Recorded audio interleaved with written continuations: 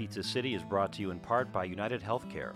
How crazy is it to think you can actually have your insurance company pay you to walk? United Healthcare isn't crazy. They just want you to be healthy. One of their programs is called United Healthcare Motion, where members can earn more than $1,000 a year toward their health reimbursement account just for walking. If your company works with United Healthcare, ask your friendly HR person about their programs. And if not, go tell them to switch today. Go to uhc.com/Illinois Motion to get more information. United Healthcare, a proud supporter of the Illinois Restaurant Association and committed to your good health. No, I mean, I'm from New York and he's from Seattle. I mean, we can't claim to be Motor City authentic, but I think we're doing a style that really resonates with people here and is, to your point, very underserved in San Francisco. San Francisco has plenty of artisan pies made with organic flours or baked in wood-fired ovens, but the current Detroit-style wave is also making ripples in the Bay Area. The Square Pie Guys started out as a pop-up, and they're now up and running in a brick-and-mortar where they're having too much fun getting inspired by the Detroit square pies that are sweeping the nation. The story behind the Square Pie Guys, straight ahead. I need a deep dish sausage and a thin pepperoni for here.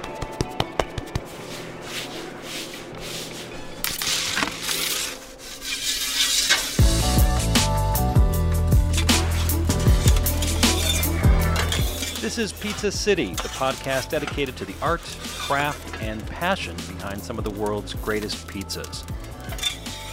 I'm Steve Dolinsky, author of Pizza City USA and founder of Pizza City USA Tours in Chicago.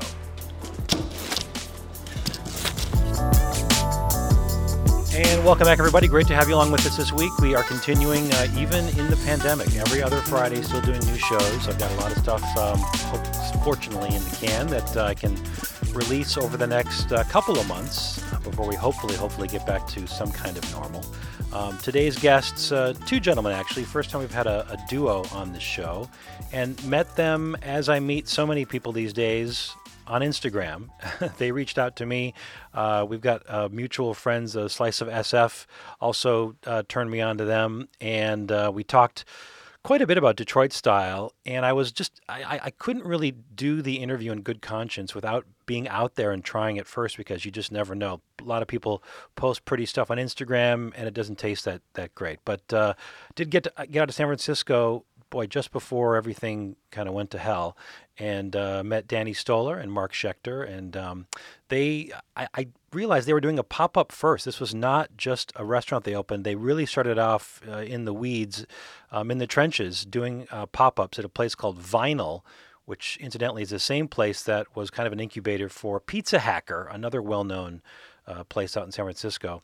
And I thought that really nobody was doing Detroit style, but apparently several people are doing Detroit style out in the Bay Area. Of course, Tony Gemignani, Tony's Pizza Napolitana, he does, 13 different styles of pizza, but also a place called Pizza Squared. There's Golden Boy, Cellar Maker, and then these guys. Now, they're not doing the Wisconsin brick cheese, unlike Tony would do, because that's, of course, authentic Detroit, but they are taking liberties. So they're using Detroit as kind of a jumping off point, if you will. They're not going to adhere to the strict rules where it's got to be the sauce across the top. It's got to be the Wisconsin brick cheese. They definitely are taking liberties, as several other places do out west. They got a great little shop in Soma, which is south of Market, where I caught up with them literally 10 days before everything shut down. And we started out, as we always do, talking about their first pizza memory.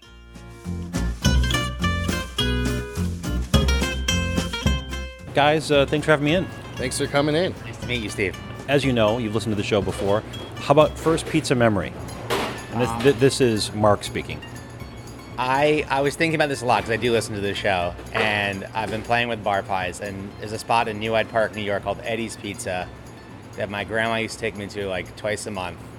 And yeah, I kind of prepped for this question. I'm not gonna lie to you, but that thin, kind of greasy, like fatty, crispy bar slice is something that I remember very, very early on. When you say bar slice, a Midwesterner in me thinks square, small, but you're talking about a large New York floppy. No, it's actually like made famous on the show Entourage. This place, Eddie's. It's like a 10 or 12 inch pizza.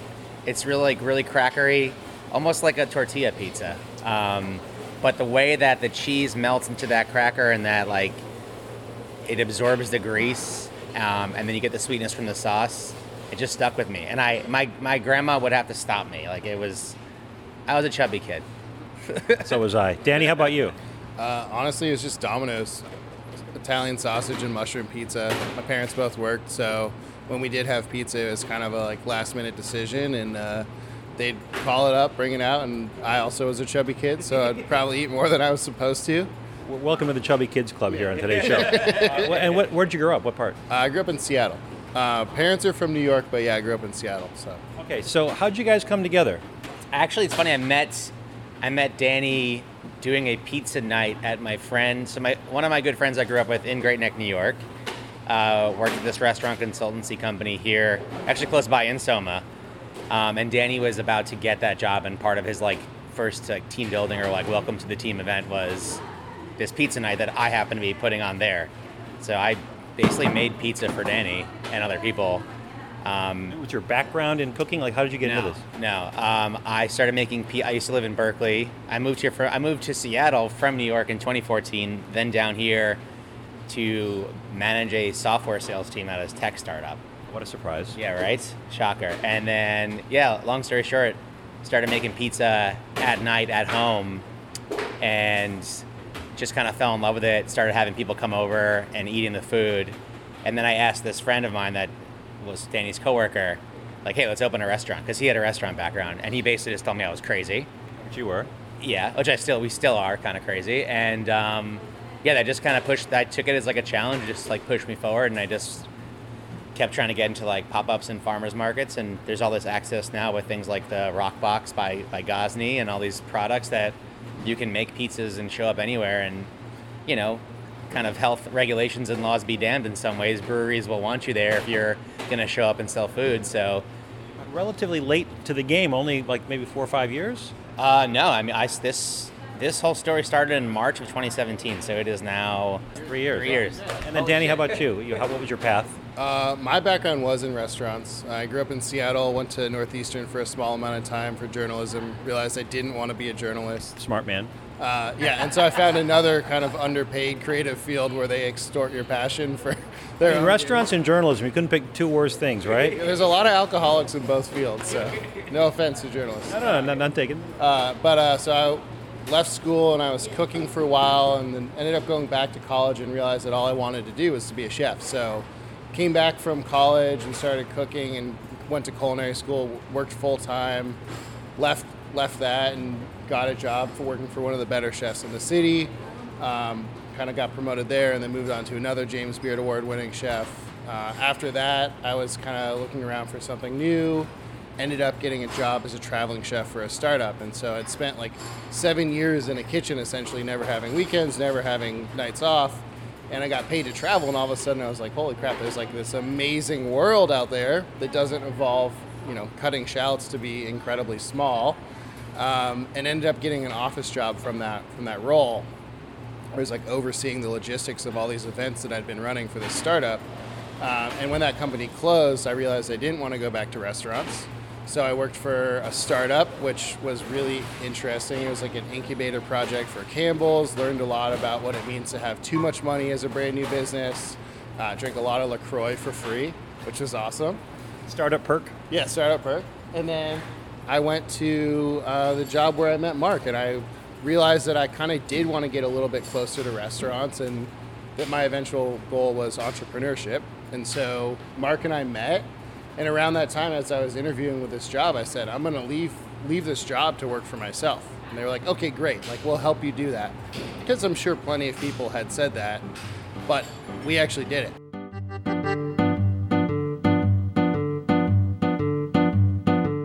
It was one of those things where, like, we both have terrible senses of humor, so, like, we became really good friends. And, like, our mutual friend was like, these guys are idiots. Guys, you know better than most. I mean, you live in this city is so expensive. I can't imagine what a would-be restaurateur, a startup, in the food business considers when they put their pro forma together. It's got to be so much more daunting to be in this city, not just because of the cost here for rent, but also labor and the California laws, right? Well, it's interesting. One thing that we always kind of reflected on and even in the moment as it was happening, was if we were working our day jobs while we were building the pop-up. So like Danny, we were talking over by the pizza line a second ago, I had the sales job for a software company, and I would get work from home hours, and I would go make the dough Tuesday mornings in the basement of this bar in the Haight-Ashbury, the famous area of San Francisco, and it would ferment in this fridge overnight, and then I would load up my Hyundai, which thank you Hyundai for having folding back seats, and I would put 180 pans of pizza in the back of my car, and on a Thursday night drive it over to a different bar where you do a pop-up. And we couldn't do that if we didn't have day jobs, to the point about the city being so expensive. We got this restaurant funded, and we didn't even quit until May, and quit our jobs until May, and a part of that was because of something that happened with the pop-up, and then finally getting the round secured. But it's crazy expensive, but you kind of have to. It's the only real set of scenarios that I could think about of us being able to do it was having another job.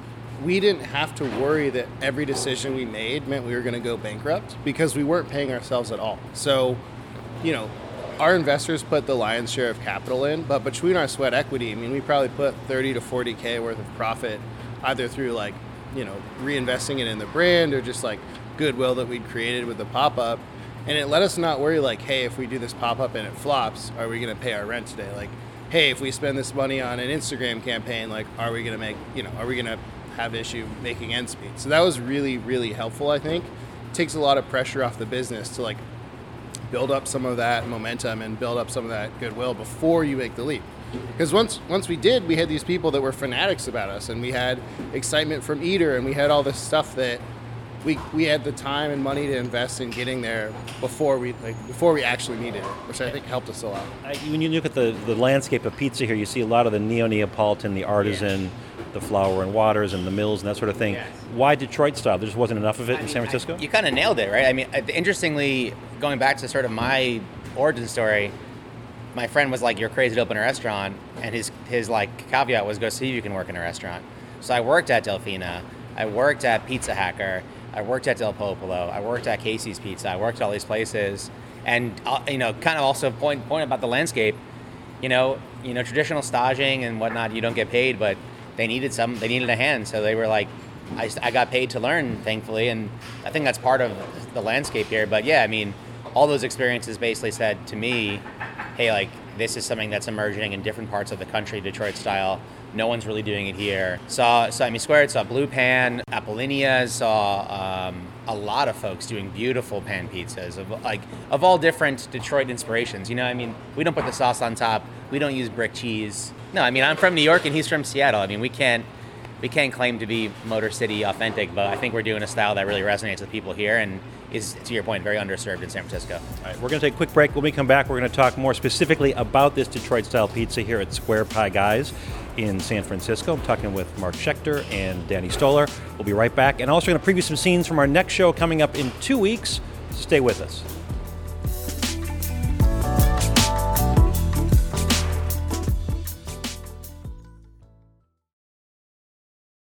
We talk a lot about classic pizza pies on the show, but where can you find a plant-based pizza with an amazing crust?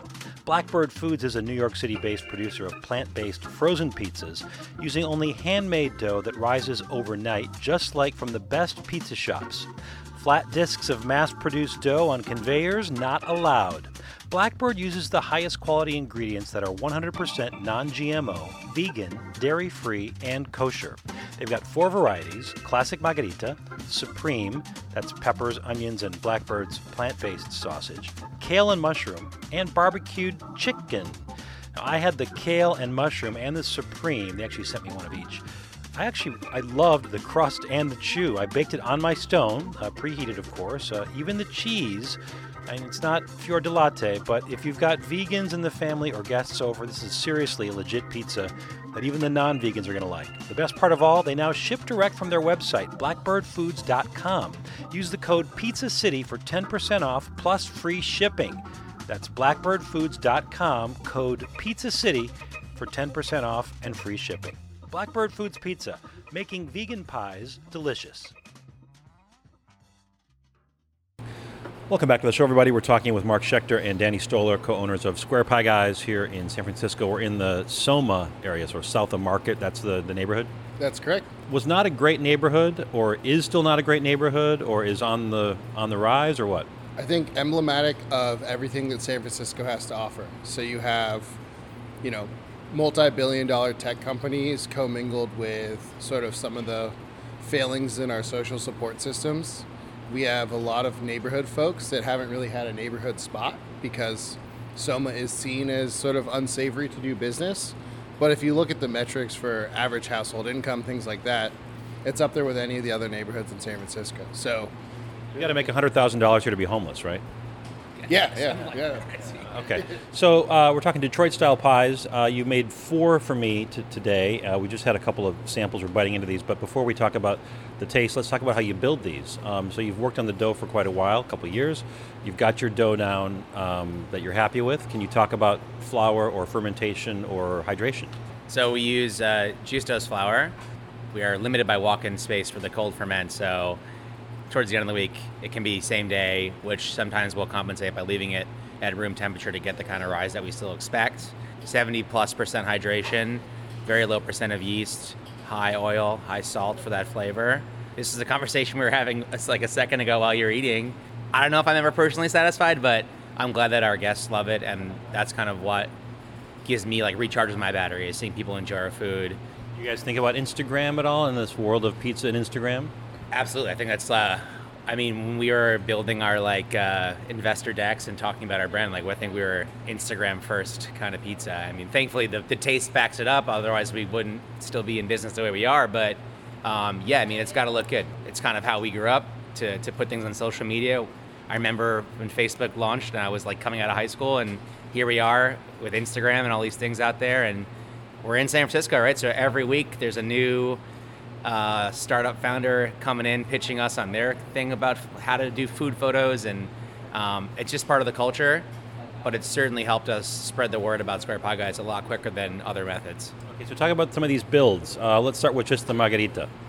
So it's a very simple, all-organic tomato sauce pureed with a little bit of salt and oregano. Using the Crispianco di Napoli? Yes, we do. The whole peeled. We actually, hopefully we'll get their farm tour in this year. We tried to do it last year when we were opening the store, but didn't really feel like it was in the cards. So then you got 2 kinds of cheese?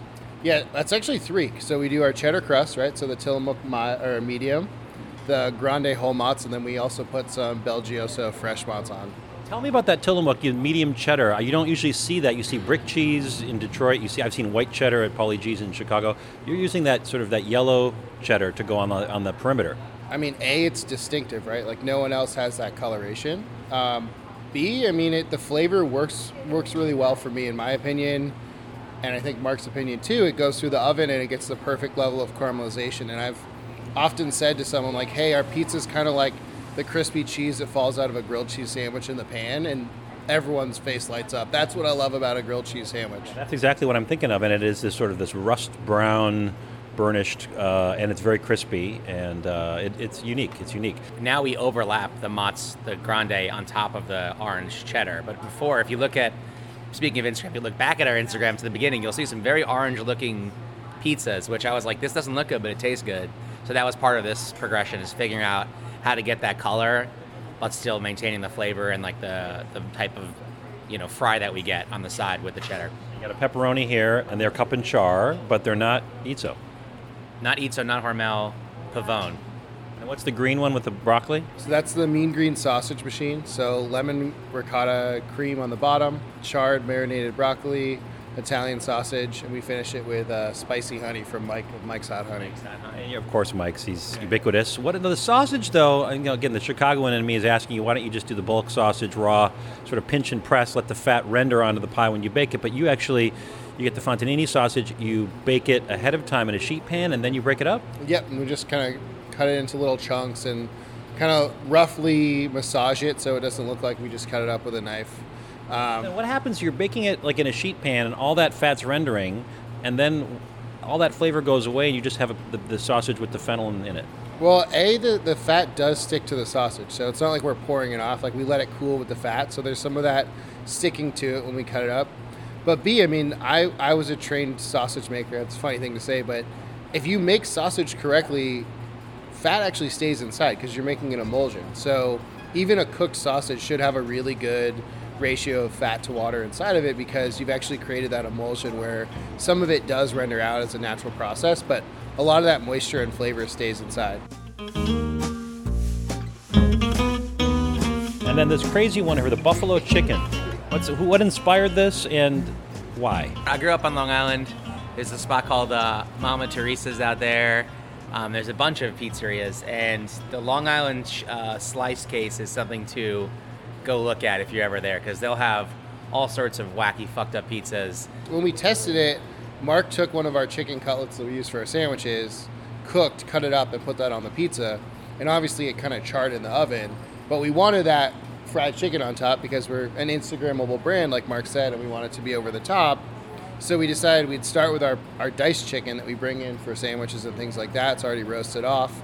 Cook that on, then garnish it, and then put a bunch of fried chicken on top. So it sort of evolved over time because we did want that fried chicken for the craveability and just kind of over-the-top Instagrammability, but we want it to taste good too. It's yummy, yeah, and the ratio works out too. It's not overpowering. You get the buffalo sauce, post-bake, the buffalo sauce? Post-baked buffalo sauce and ranch, and the sauce is a mixture of our red sauce and buffalo sauce. In terms of baking, now you get these conveyor belt ovens. Those aren't Middleby Marshalls, are they? No. Okay, but the conveyors are typically see these for the Detroit style, and I'm always surprised that you get decent crispy sort of cooking at the bottom, at the undercarriage, even though it's not sitting on a stone deck, which typically promotes a lot of heat baking in the bottom, but you're just on these sort of racks in the conveyor belt. Why do you think that works? Well, look, the pan is kind of what's cooking the pizza, right? So the pan is getting all that heat, absorbing it, cooking the pie. But you can really, in testing, we put a lot of olive oil in a pan, and we can burn the crap out of one of these pizzas to the point where you don't want to eat it. So it's not as though this oven is the problem. It's all about playing with the ratio of oil in the pan, the temperature, the bake time. Those are all the variables so you can get that same stone deck result that you might expect. 9.5 minutes for about at 550 Fahrenheit, yeah? Yep. Okay. Yeah, these pop-ups were kind of wacky. We were talking about Pizza Hacker here in San Francisco, and the Frankenweber, like, those were our Frankenwebers. Like, we just put a couple of different ovens together to make a pie, and then we get a restaurant, we have this thing, which is a professional pizza oven, had to figure it out all over again. And I'll tell you, the first couple weeks, we had some industry folks come in, and we watched them kind of, like, tell us to our face the pizza was good, but they did that move where they put a bunch of napkins in their plate and didn't really eat it. I took that very personally, and we've changed our recipes. We play with the settings. I've seen lots of partnerships go south because somebody ends up doing the majority of the work. You guys seem to have a good relationship. How do you manage your sort of division of duties here? It's a work in progress. I think it's a fair observation to talk about that. I think we'd both be lying if we didn't experience that, but I think Danny and I have a good sort of friendship first and a foundation of trust and like similar goals. But divide things though, so like this is your responsibility, this is your responsibility. Some things are clear. We're working on it. Yeah, some things are clear. Some things are still in the ether. The answer is that we're going through that right now, whether or not it's like someone doing too much work or just missed expectations. But we've kept the lines of communication open, and both of us have been willing to admit, like, hey, that's on me, or, we're able to talk through it. And I think because of that, we're going to get through it. Well, since this is the first show we've ever had with multiple guests, I'll ask you both the same question we have, the last question of the show. You can both answer it as you want to. So knowing what you know now, no, you go in first and then second. Maybe you flip a coin to see who goes first. Knowing what you guys know now, which is quite a bit about the business and making pizza, what would you tell yourselves in 2016 or early 2017 before you went down this path about how to be successful in the pizza game? We'll start with Danny. Don't take it all on yourself. Outsource what you can. Always had this work ethic that to prove my value to organization, if I own it or if I work for it, then I have to really maintain as much fingers in every pot as possible and to really try to ensure that I'm just pushing that work forward. And I think what I'm learning is, even though that might be noble, there are ways to achieve the same success while relying on outside vendors to kind of get what you need to get done. And Mark, what would your advice be to yourself, younger self? My reaction to problems is to kind of jump in and maybe not let our team solve them, right? So learning how to step back or just reminding myself that you can rely on other people as well. I don't know. I really don't know. What Danny said. Sort of. All right. Don't say that. Mark and Danny are the Square Pie guys. You got to come check them out in San Francisco. On Instagram, they are just at Square Pie Guys. Check out their Instagram. It's going to make you want to have a Detroit-style pizza. Again, Danny and Mark, thanks so much, guys. Congrats. Thanks, Steve. Yeah, appreciate it. Thanks. Nice to meet you.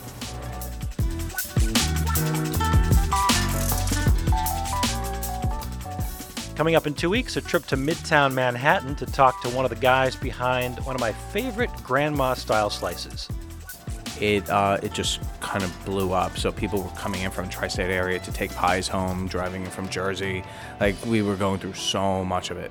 And, like, it got something like 8 or 10 million or 12 million views. Spinach artichoke dip on pizza, and it became very popular. Other places started copying it after. It was, it's really nice. I'll talk to Tommy DeGrazia, co-owner of Sophia Pizza Shop, where the Dodici helped put him on the map. But a consistently delicious standard New York slice, as well as a thin, somewhat crisp grandma slice, are the reasons for going back. That's in 2 weeks on May 22nd. Remember to subscribe to the show on Apple Podcasts and rate us, please. I would love to know what you like or dislike about the show. We're at Pizza City USA on Instagram, and our website is pizzacityusa.com. We're hoping to get our tours back up and running in July. We're holding our virtual pizza parties on Zoom every other week. That's the plan. We just did one last night, May 7th, with Robert Garvey from Robert's Pizza and Dough Company here in Chicago. Next one is going to be May 21st. That's also a Thursday. And that is with the one and only Paulie G, coming to you live from New York. Now, if you live in New York, you can pre-order a slice or two from his Greenpoint shop so you can enjoy it while we talk to the guy who created it. Sign up to be on our mailing list over at my website, stevedolinsky.com. Bureaucratic wrote and performed our theme song. A big thanks to Ken Ho at the Grant Plaza Hotel in Chinatown in San Francisco for the friends and family rate. And just a reminder, stay safe, everybody. Wash your hands, don't touch your face, keep social distancing, and please, please, please keep ordering pizzas and keep your favorites afloat during the pandemic. Thanks for listening, everybody, and here's wishing you an optimal bite ratio always.